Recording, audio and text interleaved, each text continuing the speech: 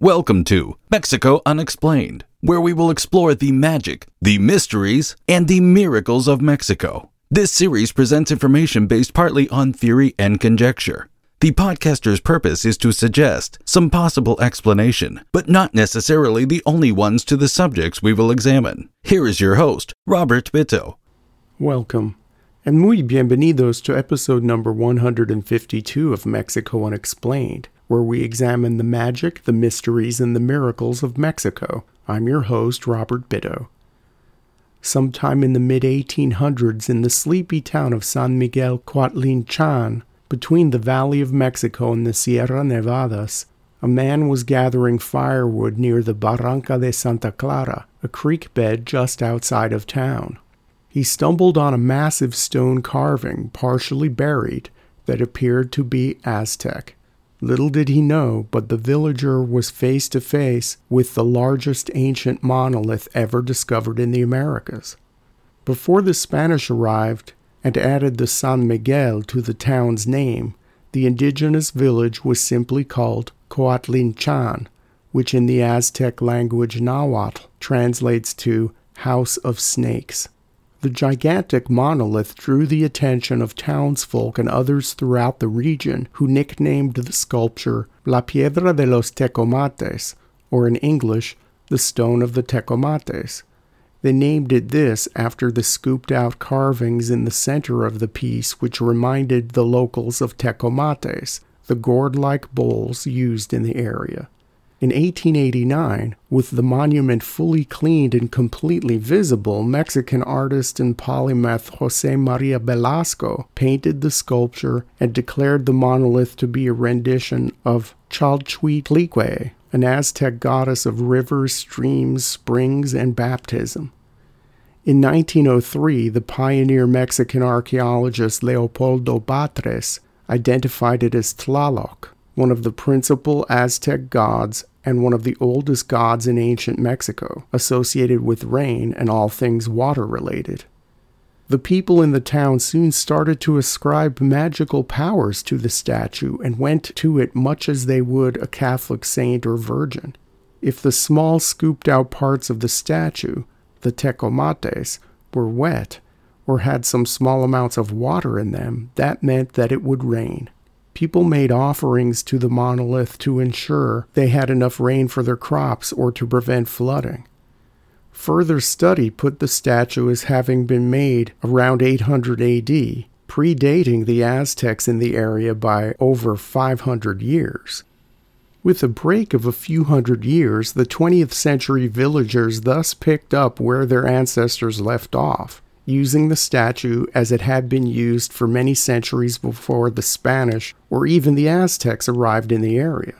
All archaeologists know is that the sculpture of Tlaloc predates the Aztecs by several centuries. They do not know which pre-Aztec culture is responsible for it or why it was in that location.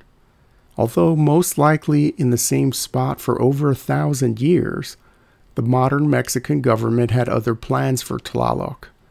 In 1963, with the building of the new National Museum of Anthropology in Mexico City, government officials wanted to move the statue from San Miguel Coatlinchan to the nation's capital to serve as a focal point in front of the new museum. Very few people in the town wanted to part with the sculpture. The town council met and worked out a deal with federal officials. In exchange for surrendering Tlaloc to the national authorities, the town of San Miguel Coatlinchan would receive several public works projects, among them a paved junction with the Mexico-Texcoco Highway, a new primary school, a health center, new water wells, and state-of-the-art pumping equipment for existing wells. The locals, who never wanted to part with this monumental piece of ancient art, were wary of the promises made by Mexico City politicians. When it came time to move the statue in 1964, the task was met with resistance at various stages. On February 23rd of that year, a group of people destroyed the structures built to move the statue. They also deflated the tires on the massive flatbed truck that was specially created for the purpose of moving this 168-ton giant. After successive acts of sabotage, the government postponed the move. On April 16, 1964, the Mexican government sent in the army to occupy San Miguel Coatlinchan amid the protests of the locals. Dozens of workers using the most modern equipment labored for over an hour just to get the statue on the back of the flatbed truck. Ironically, on the short journey to Mexico City, the skies opened up and it poured. The freak torrential rainstorm lasted for days. As it was not the rainy season, it was highly unusual for the area to experience what was then called one of the biggest storms ever to hit Mexico City in April. The people of San Miguel Coatlinchan were not surprised.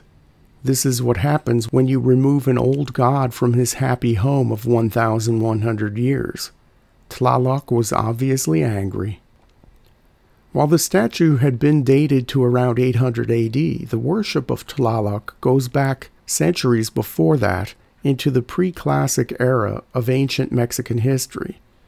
When the Aztecs arrived in central Mexico from the north in around the year 1300, Tlaloc was already being worshipped there, and the newcomers added the old rain god to their existing pantheon. The main pyramid temple in the Aztec capital of Tenochtitlan represents a sort of compromise between the old and new religions. Like many ancient Mexican pyramids, it had at its summit a platform of stone on which two sanctuaries stood. The Aztecs dedicated the north one to the old god Tlaloc, and the south one to their patron god Huitzilopochtli. So the two forces that represented the prosperity of the earth, the rain and the sun, had equal footing on top of the pyramid.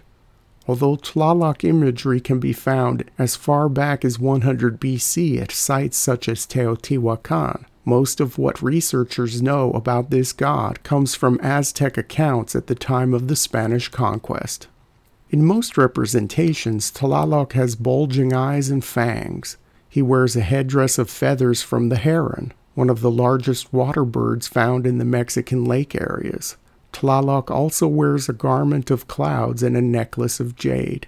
He carries a rattle, said to make the sound of thunder, and in some artistic representations he is surrounded by lightning bolts.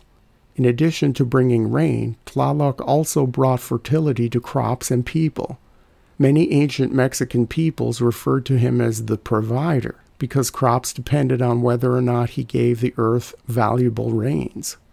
Early Spanish chroniclers noticed the Aztecs' mix of reverence and fear of the great god Tlaloc. While the god could bless crops with rain and smile down on the people and give them an abundant harvest, Tlaloc also could be very temperamental. He had the power to withhold rain and thus cause drought and famine. He could also punish man through floods, hailstorms, and hurricanes.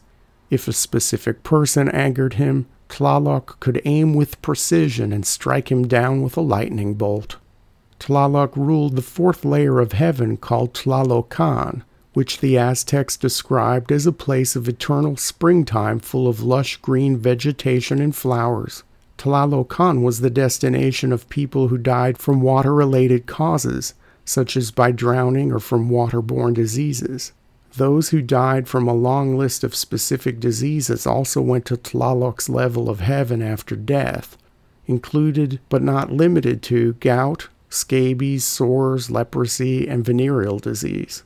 The souls of sacrificed children also found eternal rest among the green fields of Tlaloc's fourth layer of heaven. Tlaloc was also the lord of the third sun, or the third incarnation of the physical universe. Tlaloc's rule as the third sun ended with a great rain of fire which destroyed the earth and forced the gods to create everything anew, thus ushering in the epoch of the fourth sun. As previously mentioned, Tlaloc played an important role in the pantheon of Aztec gods. Some sources claim that Tlaloc was the son of the principal creator god, Ometeotl. Most other sources at least put Tlaloc alongside Ometeotl in the earliest days of creation, dwelling with him in his paradise. Tlaloc's first wife was Xochiquetzal, the beautiful goddess of youth and fertility. After the god Xipe Totec stole Xochiquetzal away from him, Tlaloc then married the minor water goddess Chalchuitlique. This goddess helped Tlaloc when broken down into his 4 aspects to control the weather and water-related activities on Earth. The Aztecs called 4 aspects of Tlaloc the Tlaloque, and each Tlaloque served a specific purpose. In English, the Tlaloque were the western rain, the southern rain, the eastern rain, and the northern rain. The western rain, often depicted in red in illustrations, created the autumn rains. The southern rain, usually colored in green, created growth and plenty during the summer months. The eastern rain was responsible for the light rains of the springtime. The Aztecs represented this Tlaloque as the golden-colored Tlaloc. The northern rain aspect of Tlaloc created powerful storms, floods, hurricanes, hail, and snow. This was the most feared Tlaloque and was revered as a destructive aspect of Tlaloc. For such an important god, the Aztecs observed many complex rites and rituals. As mentioned previously, they dedicated part of their great temple in the center of their capital to Tlaloc. The overseer of this part of the temple was a high priest with the title Quetzalcoatl Tlaloc Tlamakatski. Within the temple, the priests made sure that the special bowl dedicated to Tlaloc always contained the heart of a sacrificial victim. Like many of the major Aztec gods, Tlaloc demanded human sacrifice, and he preferred children. Some researchers believe that this is because children had a greater tendency to cry before they were offered up to the gods, thus invoking the power of the water in the tears of the children. 44 miles to the east of the great temple dedicated to Tlaloc in the center of the Aztec capital, the rain god had another sacred place on top of a mountain called Mount Tlaloc. In one of the rare times during the year he ever left his palaces at Tenochtitlan, the Aztec emperor himself would travel to Mount Tlaloc in the middle of February to attend the 3-week Tlaloc celebration called the Altkawalo. During the Altkawalo festival, the Aztecs sacrificed thousands of children to Tlaloc on many mountain tops throughout the Aztec Empire, as the Aztecs believed that the spirit of the Tlaloque dwelled in mountain caves. Children were dressed elaborately, adorned with flowers, and carried on wooden litters to the place of offering. The young victims were usually the children of slaves or the selected second-born offspring of the noble class. As the Tlaloc rituals took place at the same time on various mountaintops throughout the Aztec heartland, the Aztecs had a similar Tlaloc sacrificial ceremony on the shores of Lake Texcoco, limited to 7 children. All the children who were sacrificed were destined for the 4th level of heaven, the green and flowery paradise of Tlalocan, and therefore were not cremated. Their bodies were dressed in paper, their foreheads were painted blue, and seeds covered their faces before they were buried. In their hands the priests placed digging sticks to help them with planting in the afterlife. The winter festival to Tlaloc, called Atemotzli, did not include human sacrifice, but rather involved a sacrifice performed on effigies. People created dolls out of amaranth and fashioned the dolls' teeth out of pumpkin seeds and eyes out of beans. During the 3-week festival, celebrants adorned the dolls with fineries and made small offerings to them, much like a modern-day Catholic Mexican would do for a saint. At the end of the Atemotzli festival, participants could cut open the doll and ceremonially extract the heart. Then the doll would be cut into pieces and was eaten. The shrine-like offerings surrounding the doll during the weeks of Atemotzli would then be burned.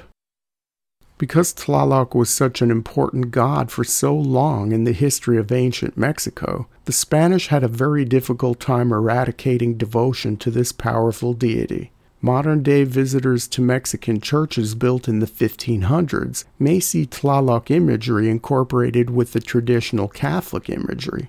This may seem strange given that the accepted version of history tells us that the Spanish did everything they could to eradicate ancient Aztec practices.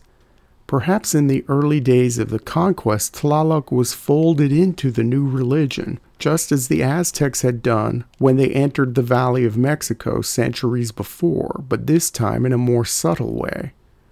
There is no denying the power of the belief surrounding this god, however, as evidenced by the Tlaloc revival that seemed to spring out of nowhere in connection with the discovery of the gigantic statue at San Miguel Coatlinchan. Why this strong belief in this single god across thousands of years persists so strongly is an enduring mystery of ancient Mexico. Thank you once again for listening to another episode of Mexico Unexplained. Remember to like and subscribe to us on YouTube and follow us on Twitter. Tell your friends by sharing these shows with others. Please go to our website, MexicoUnexplained.com, for references, illustrations, and for free access to transcripts of past shows. Please visit Amazon.com to purchase the book Mexico Unexplained to get a hard copy of the magic, the mysteries, and the miracles of Mexico. We appreciate your kind attention once again. Until next time, thank you and gracias. Thank you for listening to another episode of Mexico Unexplained with host Robert Bitto. For show summary, relevant links and commentary, please check out our website at mexicounexplained.com. Like us on Facebook and be a part of the conversation. Adios and hasta la vista.